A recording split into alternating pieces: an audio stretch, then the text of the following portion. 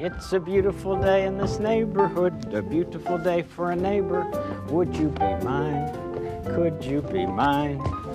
It's a neighborly day in this beauty wood, a neighborly day for beauty. Would you be mine? Could you be mine? I have always wanted to have a neighbor just like you. I've always wanted to live in a neighborhood with you, so. We are one in the Spirit, we are one in the Lord. We are one in the Spirit, we are one in the Lord. And we pray that our unity may one day be restored.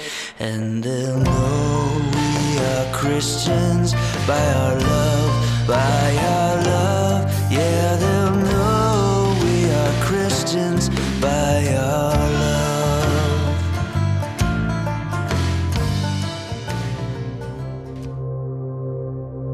In times where everyone is so divided, how can we be a good neighbor? Revealing all of his mysteries and making everything as plain as day. And if I have faith to say to a mountain, jump, and it jumps, but I don't love, I'm nothing. If I give all I own to the poor, or even go to the stake to be burned as a martyr, but I don't love, I've gotten nowhere. So, no matter what I say, no matter what I believe, no matter what I do, I'm bankrupt without love.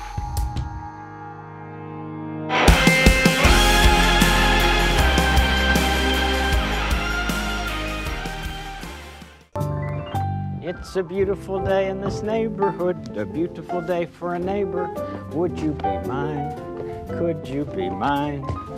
It's a neighborly day in this beauty wood. And I want to talk to you about a great memory that I had that occurred back in the fall of, actually the kind of late summer of 2017. And that was an opportunity to go with a group of men to Colorado to spend time climbing a 14,000-foot peak. What I would like to say in that is there were some wonderful things transpiring during that time. Some of you know that I'm a skier, that I enjoy the mountains, that I enjoy being in the mountains, but for whatever odd reason, I'm much more comfortable on two boards than I am actually climbing mountains. I have a fear of exposure. And in that, this was going to be tested as I was obviously climbing up a 14,000-foot peak. Interestingly enough, as we climbed, I spent a lot of time with Gary Jarnigan, and it's still a very memorable moment as we ascended Quandary Peak just outside of Dillon, Colorado.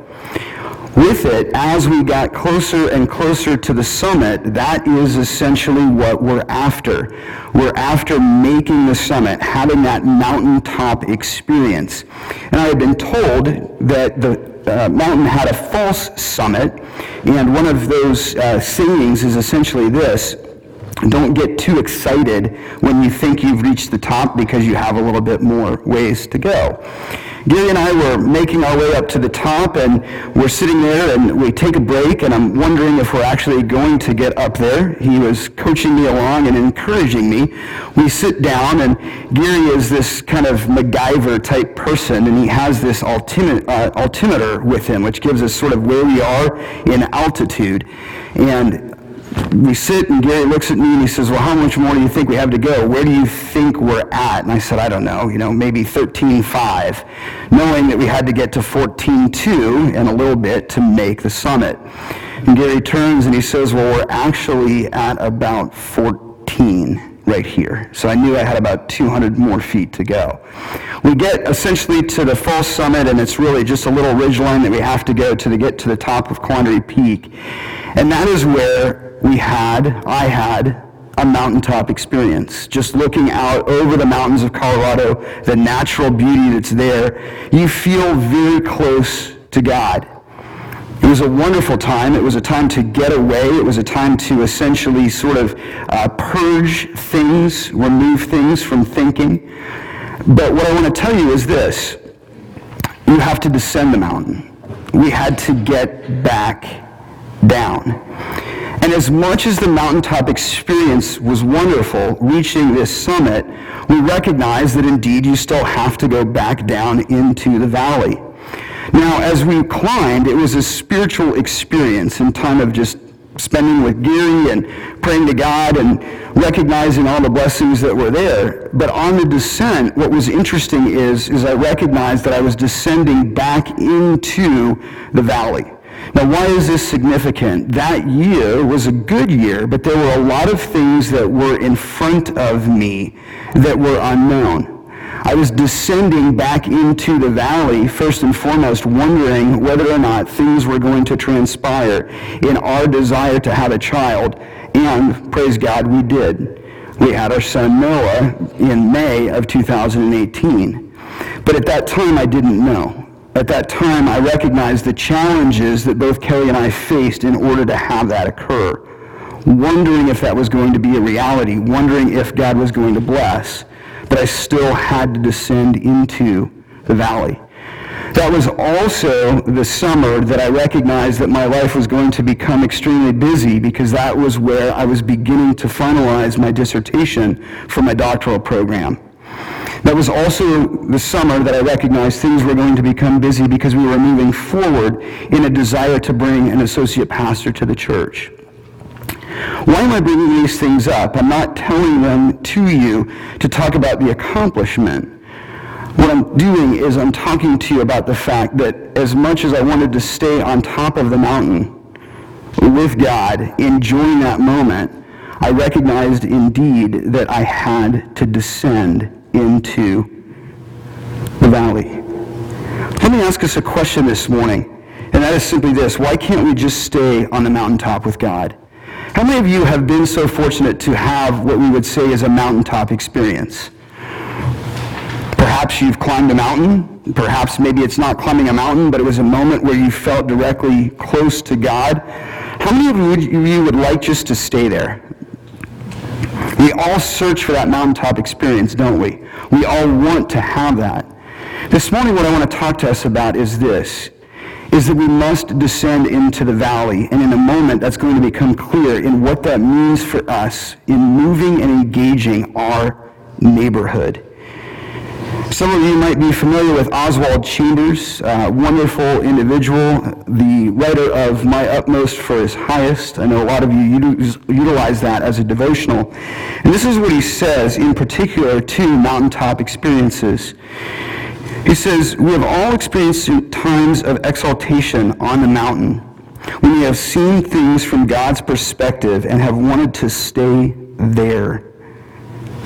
But God will never allow us to stay there. The true test of our spiritual life is in exhibiting the power to descend from the mountain. If we only have the power to go up, something is wrong.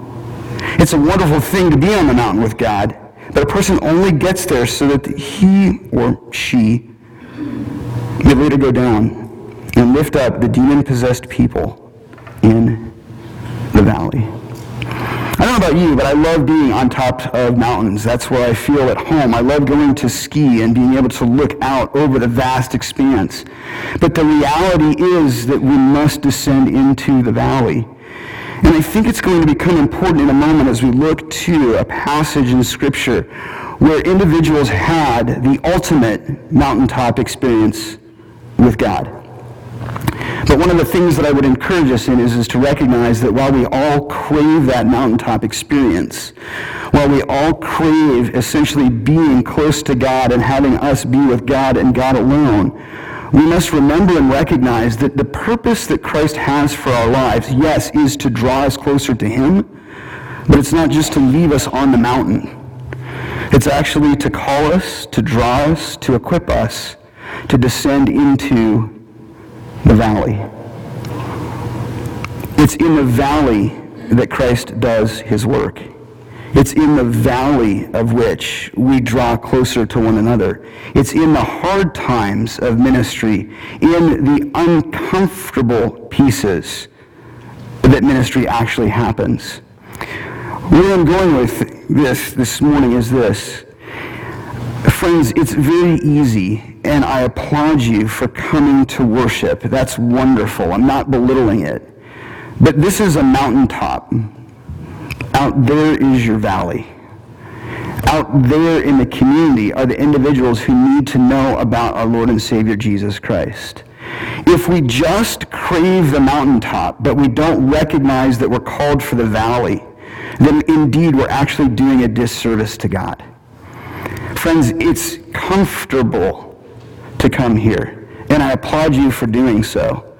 But the true call, the true test, the true aspect is this, is afterwards we're called to descend the valley and go out into the world and be salt and light for our Lord and Savior Jesus Christ. And this morning I want to show this to us in the ultimate mountaintop experience that 3 apostles or disciples of Jesus were able to have. But yet what we recognize is while that experience was wonderful, that was not the culmination of what needed to transpire. If you have your Bibles with you, I encourage you to turn with me. We're going to be looking at the passage in Matthew 17, particularly the first 8 verses. Now, this passage is seen in all of the Gospels. I just chose it out of Matthew. It's so important that all 4 of the Gospel writers sought to discuss it. And it is the Transfiguration.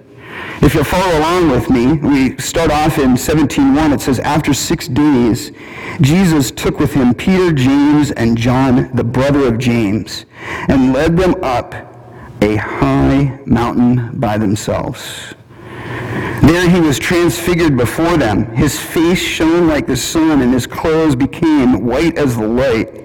Just then he appeared before them, Moses and Elijah, talking with Jesus.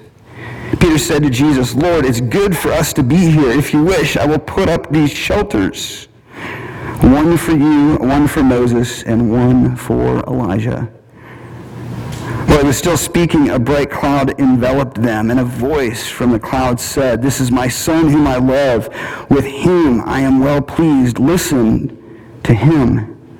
When the disciples heard this, they fell face down to the ground, terrified. But Jesus came and touched them. 'Get up,' he said. 'Don't be afraid.' When they looked up, they saw no one except Jesus." Now, I don't know about you, but climbing a mountain was pretty exciting. And essentially getting to the top of Quandary Peak, or the other time that I was able to make it to the top of Mount Missouri was wonderful. And P.S., this is a plug, guys, for Peak Challenge this late summer. If you want to come and join, I'm sure that would be an exciting time. But what a mountaintop experience to actually walk with Jesus, to get to the top of this mountain, and then all of a sudden to see Jesus transfigured before them, which we'll speak about in a moment, and standing with Moses and Elijah. What an amazing thing. What an amazing opportunity. And I don't know about you, but if that were to occur, my natural inclination is, I've arrived. Let's just stay here. But first and foremost, we're going to discover that what's going on here is something that we need to recognize. That is, as close to God as these individuals were, this wasn't what they were called to do. This was just a moment in which Jesus was demonstrating indeed who he truly is, and also discussing his true mission. In the first couple of verses, what I want to show us is simply this, that we see that Jesus' transfiguration is a preview of his future exaltation. We need to remember and recognize that Jesus, being fully God and fully man, came to earth, was born of the Virgin, and began his earthly ministry, yet he has eternally existed. And so Jesus, walking with his disciples, chooses to take these 3 individuals up and is transfigured before them. And this is a demonstration of his past as well as his future. What What do we mean by transfiguration? I want to take a moment and encourage you with this. It's very well stated by John MacArthur in a sermon called The Unveiled Son, and he's speaking particularly on the passage in Mark 9, 2 through 8, which is essentially the transfiguration in that gospel. And this is what he says. He, Jesus, was transfigured before them. The word is metamorpho, from which we get metamorphosis. Two Greek words, morphe, mean body or form, and meta, meaning change. His form was changed. This word literally means to transform the morphe, the form, the body, the exterior. So we are talking about a radical kind of transformation.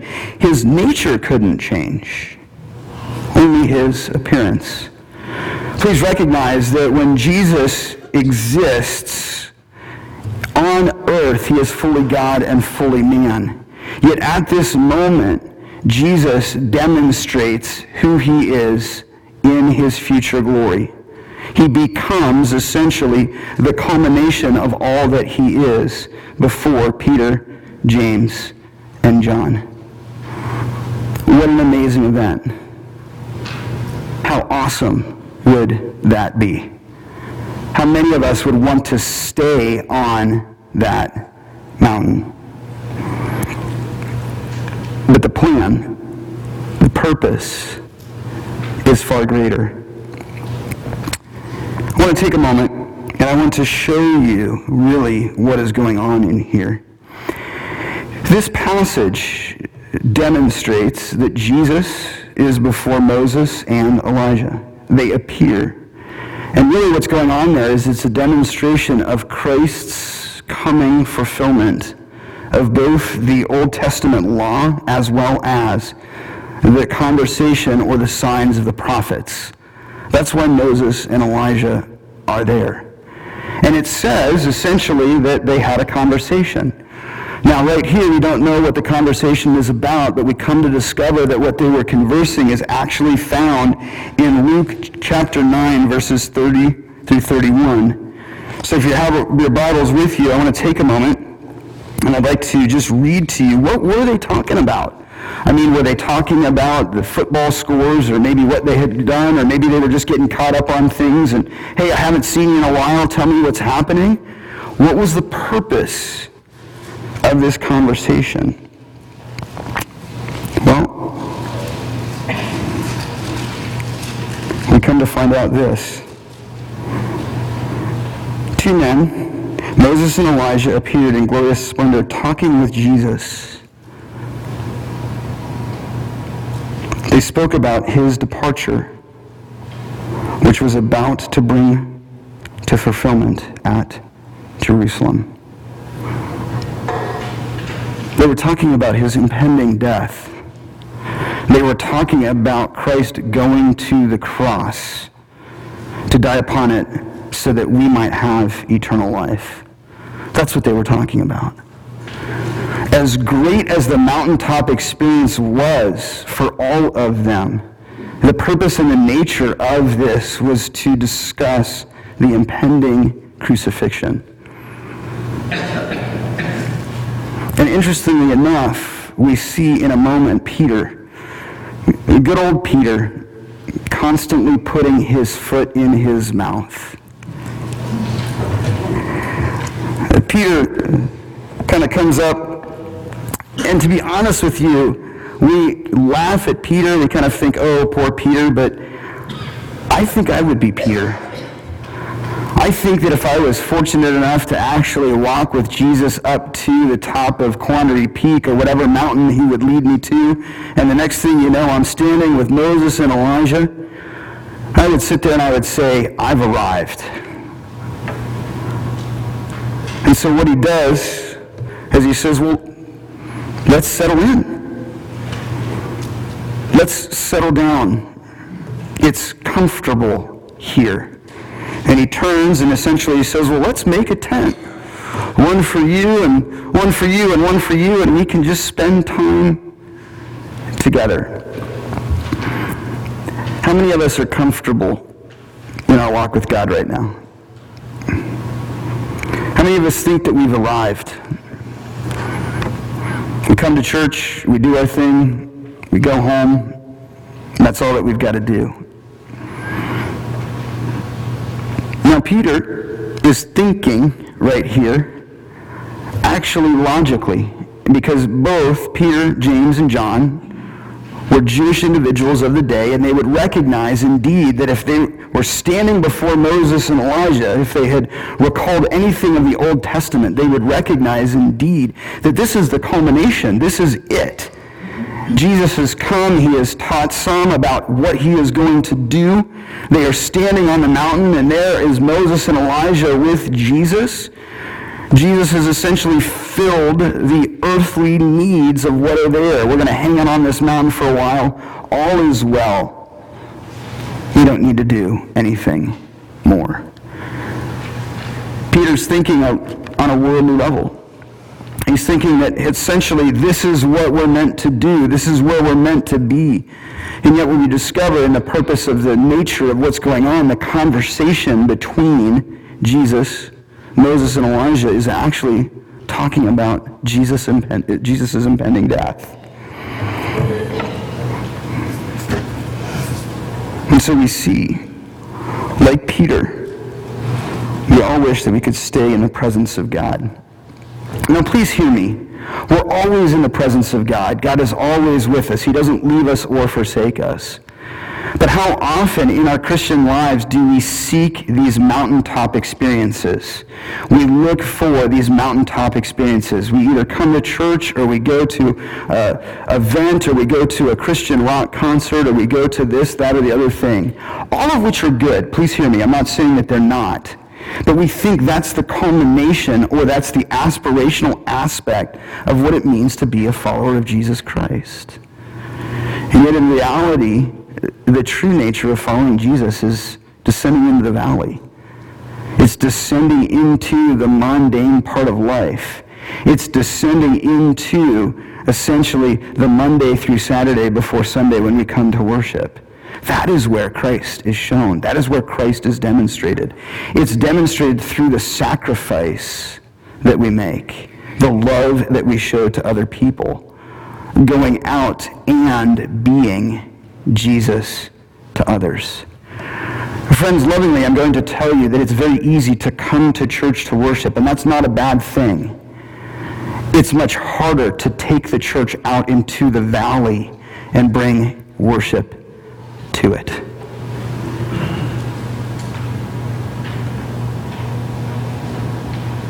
And yet, what we discover is that the purpose of the Transfiguration is to demonstrate the glory and the majesty of Jesus Christ, but also to demonstrate his mission, which is to go to the cross on our behalf. We look at this passage, and interestingly enough, we see essentially what's going on, and we look and recognize the experience that Peter, James, and John have. Peter just kind of turns and he says, hey, I'll make some tents for you. But notice this, Peter doesn't even get finished, and God interrupts him. Now remember Peter? Peter's the one who obviously goes and says, well, that's not going to happen, Lord. They're talking about what's going on, and Jesus says, well, I'm going to have to go, and I'm going to need to depart from you. And Peter says, well, no, there's no way that's going to occur. And what does Jesus say? Get behind me, Satan. That's not my mission. You'd think Peter would know, and you'd think he would have figured it out. And here, Jesus doesn't interrupt him, but the Father does. And what does he interrupt him with? Well, he says this. This is my Son, whom I love, and with him I am well pleased. Listen to him. Don't listen to Peter. Don't listen to what Peter wants to do. Listen to Jesus. Peter wants to stay and be comfortable. Peter wants to stay and hang out. Peter wants to spend time. He thinks that he's arrived. He thinks that this is the culmination of all that needs to be done. And the Heavenly Father says, no, Listen to Jesus. He affirms Christ. He affirms indeed who he is, the fact that he is God in the flesh, Son of the Father, the King of all kings. But he also identifies and recognizes that the true purpose of what is about to transpire is that Jesus is to descend into the valley and go to his ultimate sacrifice.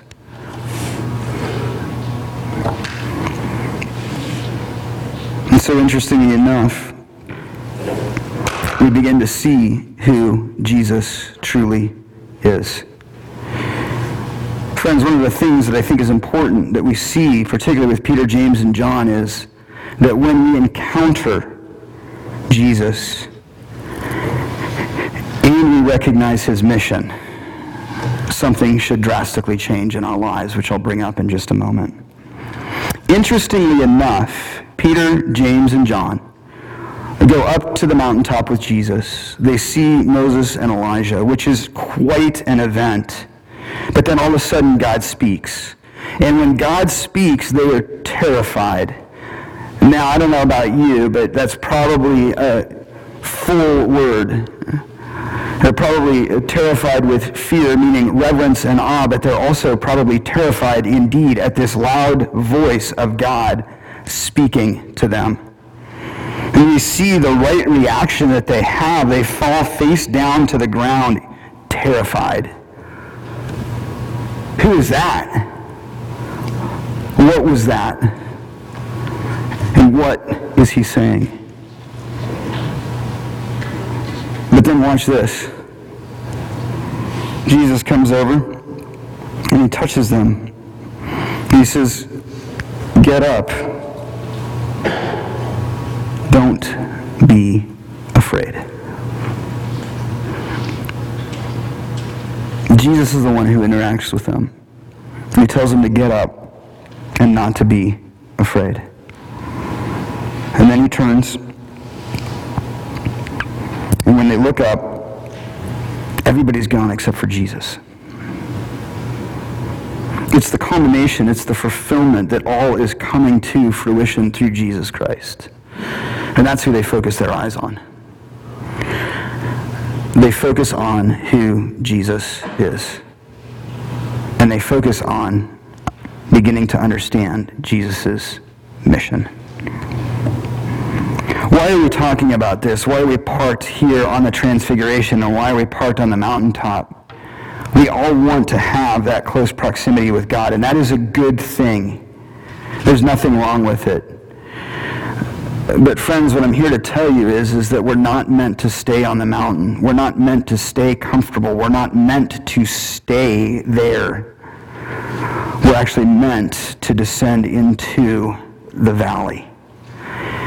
And lovingly, what I want to tell you is this: praise God that Jesus descended into the valley on our behalf, but also praise God that the disciples went with him, that they followed him, and they began to understand truly what Jesus' mission was.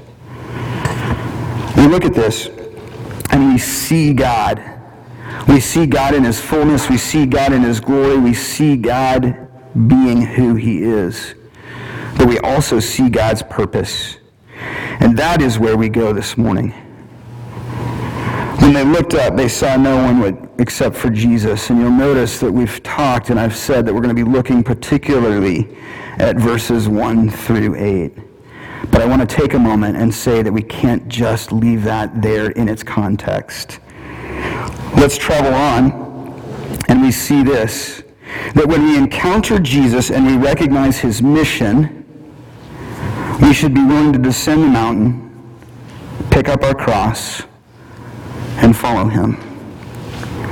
And you say, where do we get that from? Where is that here in this story? Friends, what I'm going to tell you is this. Let's travel to verse 9. Let's look at verse 9, and it's simply this. As they were coming down the mountain, Jesus instructed them. We know they descended. We know they didn't just stay on the mountain, even though Peter said, let's just make some tents. Let's spend time here. We've arrived. We don't need to do any more. But also you say, pick up your cross. What does that mean?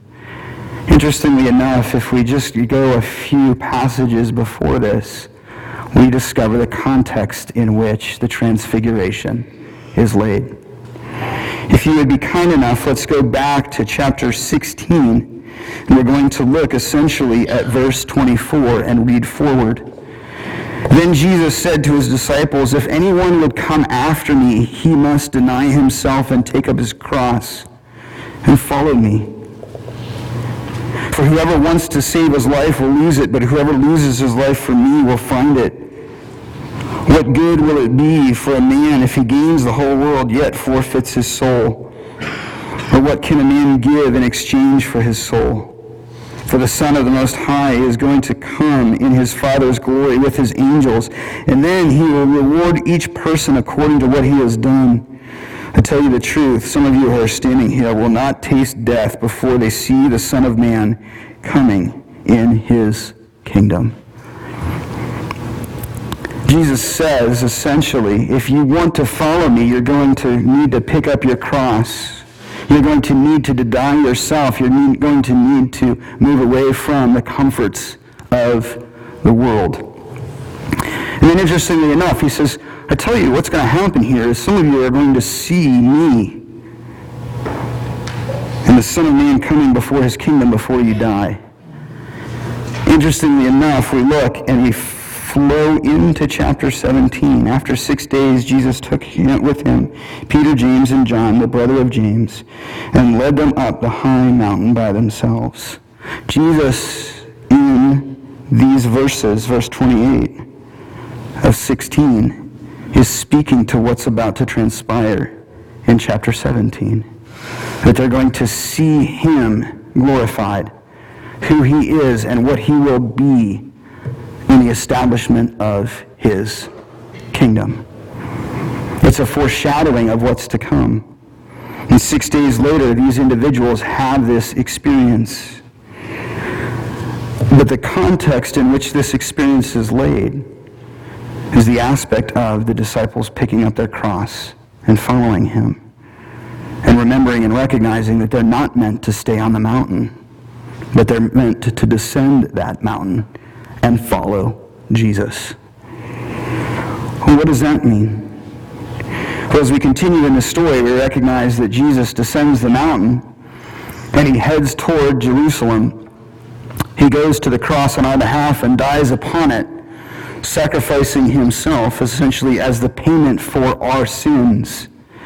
And he does so because he loves us so that we might have eternal life. 3 days later, Jesus rises from the grave as we all celebrated Easter, rejoicing in the fact that indeed we have been saved from our sins. But we also then must recognize that the story doesn't stop there. The disciples recognize who Jesus is.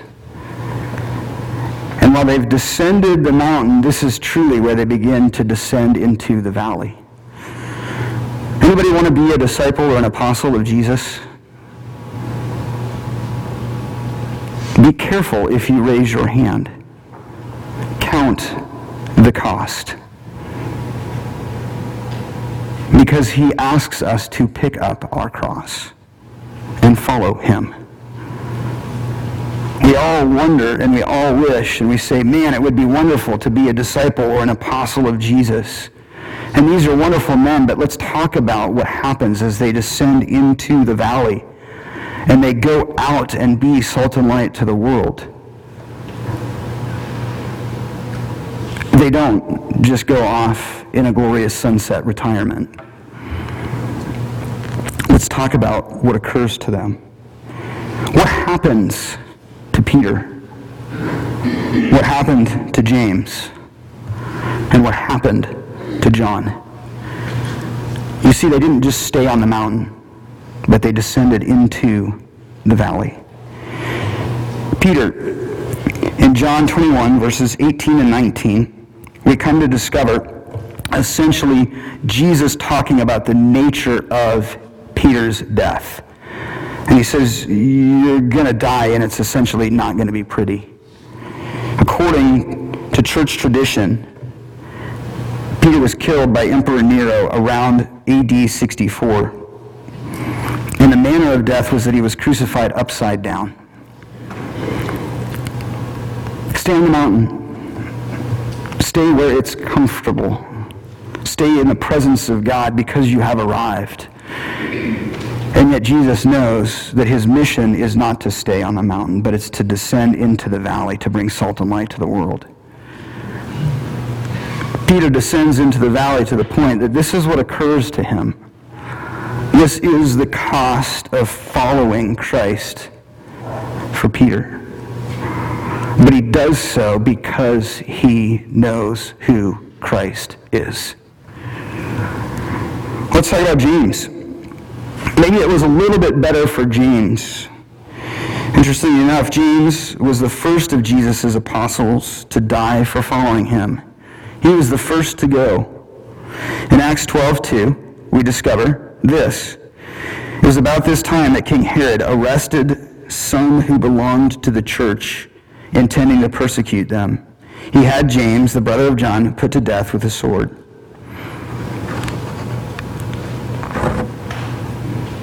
James descended into the valley. In the 4th century, Eusebius of Caesarea quoted Clement of Alexandria about James's death. This is interesting.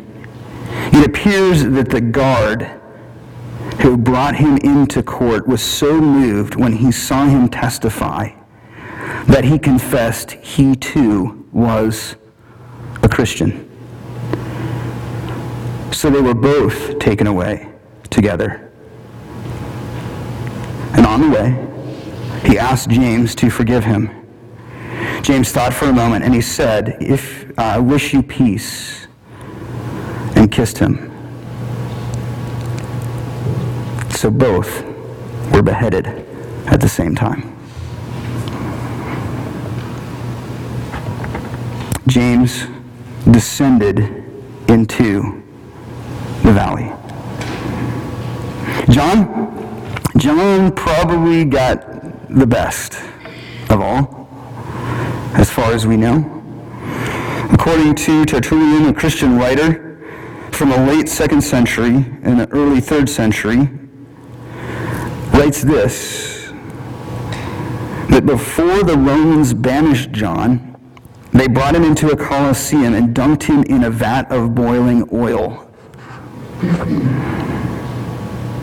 Miraculously, as we discover, he was unscathed. But with that, he was then exiled to Patmos, where he would write the book of Revelation. Some church scholars believe that that's where he passed. Others believe that he was able to make it back to Ephesus, where he finally passed away. But I don't know about you, but if I knew this was my future in following Jesus, I think I would have stayed on the mountain regardless. Come follow me. Pick up your cross. No thanks. I'm going to just stay on the mountain here where the view is nice and things are comfortable and things are easy. But Jesus' mission was to descend into the valley to die upon a cross so that we might have life. Peter, James, and John, the other apostles, followed Jesus. We'd come to discover, if you ever want to do essentially a study on what transpires with them and their lives and how they died, according either to Scripture or church tradition, I welcome you to do so. The simplest way to put it is it's not pretty. But they followed Jesus. They followed him because of who he is. And so we talk about this and we say, well, what does this have to do with us? Why is this important? Friends, what I'm wanting to encourage us in this morning is to look at the cost, to count the cost of following Jesus and say, are we willing to follow Christ no matter what the cost might be? Now, I'm not saying that we all must be martyred for our faith in order to, quote-unquote, make ourselves approvable to God. But are we willing to count the cost? Are we willing to pick up our cross? Are we willing to descend into the valley and go out to our neighborhood? Are we willing to go out to the world that is dark right now and to be salt and light for them? Or do we just want to come to church, to the mountaintop, and be comfortable?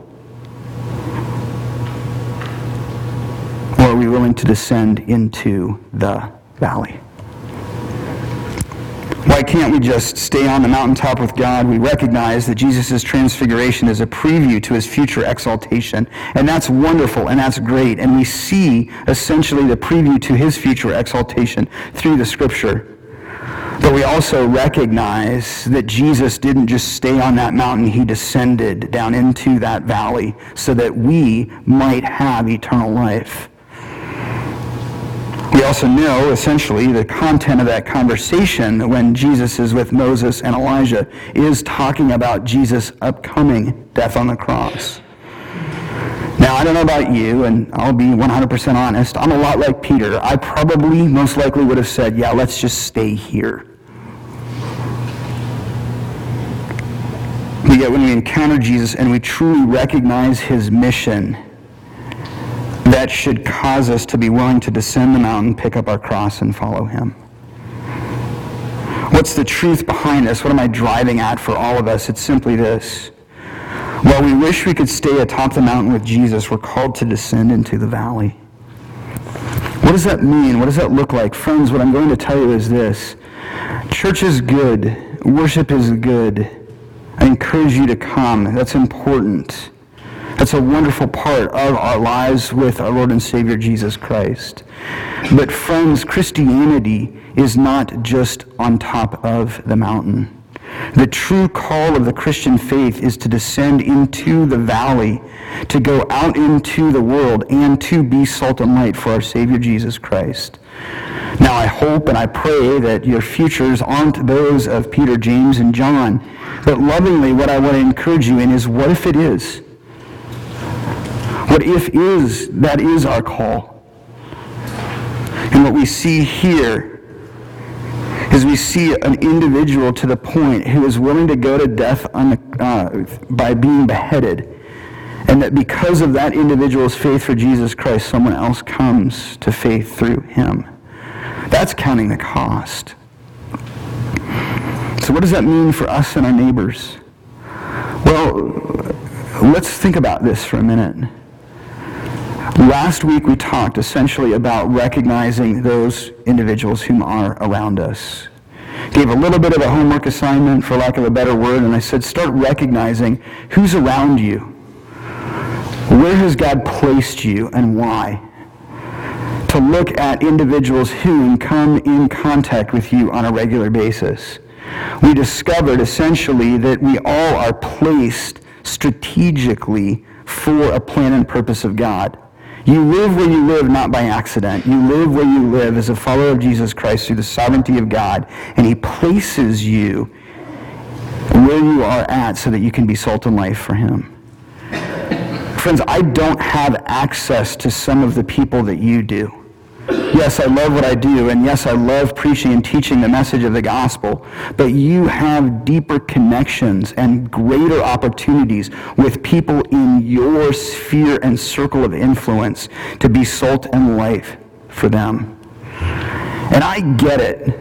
I get it. It's easy to want just to stay on the mountain. I just want to have my mountaintop experience with God. I want to do my quiet times. I want to read the Bible. I want to hear from God. I want to pray. I want to be comfortable. I want to come to church. I want to sing songs. I want to hear a sermon. I want to have donuts afterwards. And then I want to go home. And I just want to stay there. But that's not what we're called to do. The reason that many of us are here is because people are willing to descend into the valley. They're willing to go to those who need to hear the message of the gospel. The reason I'm here is because people were willing to descend into the valley.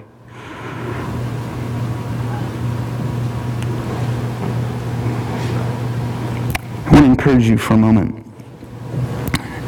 First and foremost, who's around you? We talked last week about thinking and praying about who is around us and how we might be an influence to them. And I promise you, and I'm going to say this lovingly, someone is around you. someone is around all of us.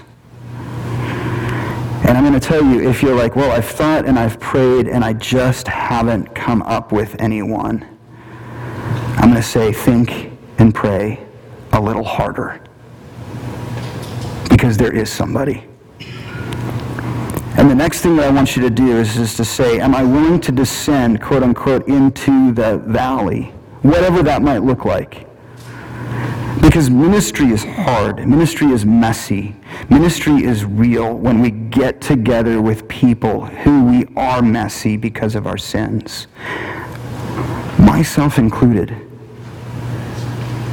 But yet when we're willing to go to them, when we're willing to talk to them about what we have in Jesus Christ, when we're willing to share with them, okay, we're all sitting here and we're like, well, man, sure, Peter, James, and John were all excited. They got to see Jesus transfigured on the mountain. Guess what? We get to know that Jesus descended into the valley, died on a cross, rose 3 days later from the grave, triumphing over sin and death, and is now seated at the right hand of the Father, and will come again to establish his kingdom. And anyone who will believe in him and what he has done will have eternal life. That's a mountaintop experience that we need to draw out into the valley with our friends and our neighbors. So let's talk through this. Just a quick, easy little thing. How might you begin to engage your neighbor? Last week we talked about a few things. First and foremost, just get their name. Get their name. Who are they? Maybe get to know a little bit about them. Okay, do they have family? Do they have children? Are they from Iowa or are they transplanted? Maybe get to know just a little bit more about them. What do they do? What are their aspirations? What do they like?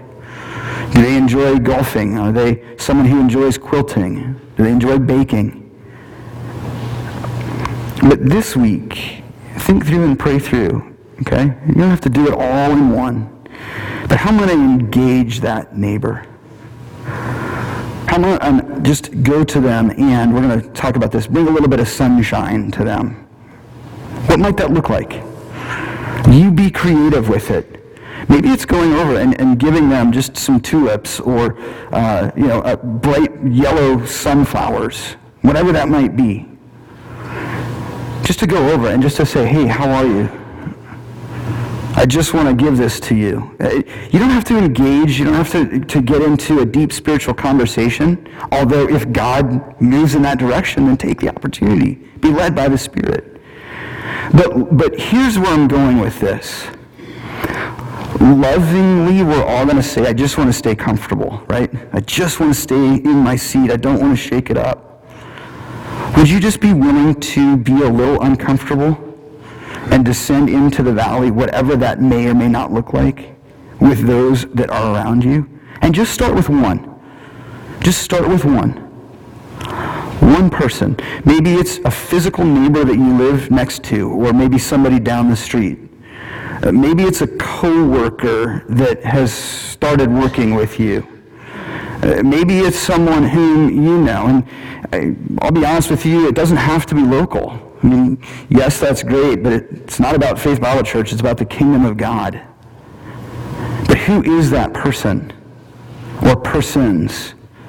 Think about it, pray about it, and engage. And lovingly, what I want to tell you is this. True, vibrant Christianity, as great as it is, as much as I love it, as much as I love seeing worship here in this church, as much as I love going to a Christian rock concert, as much as I love Promise Keepers or Peak Challenge or whatever those things might be, that's not what we're made for. We're made for the valley.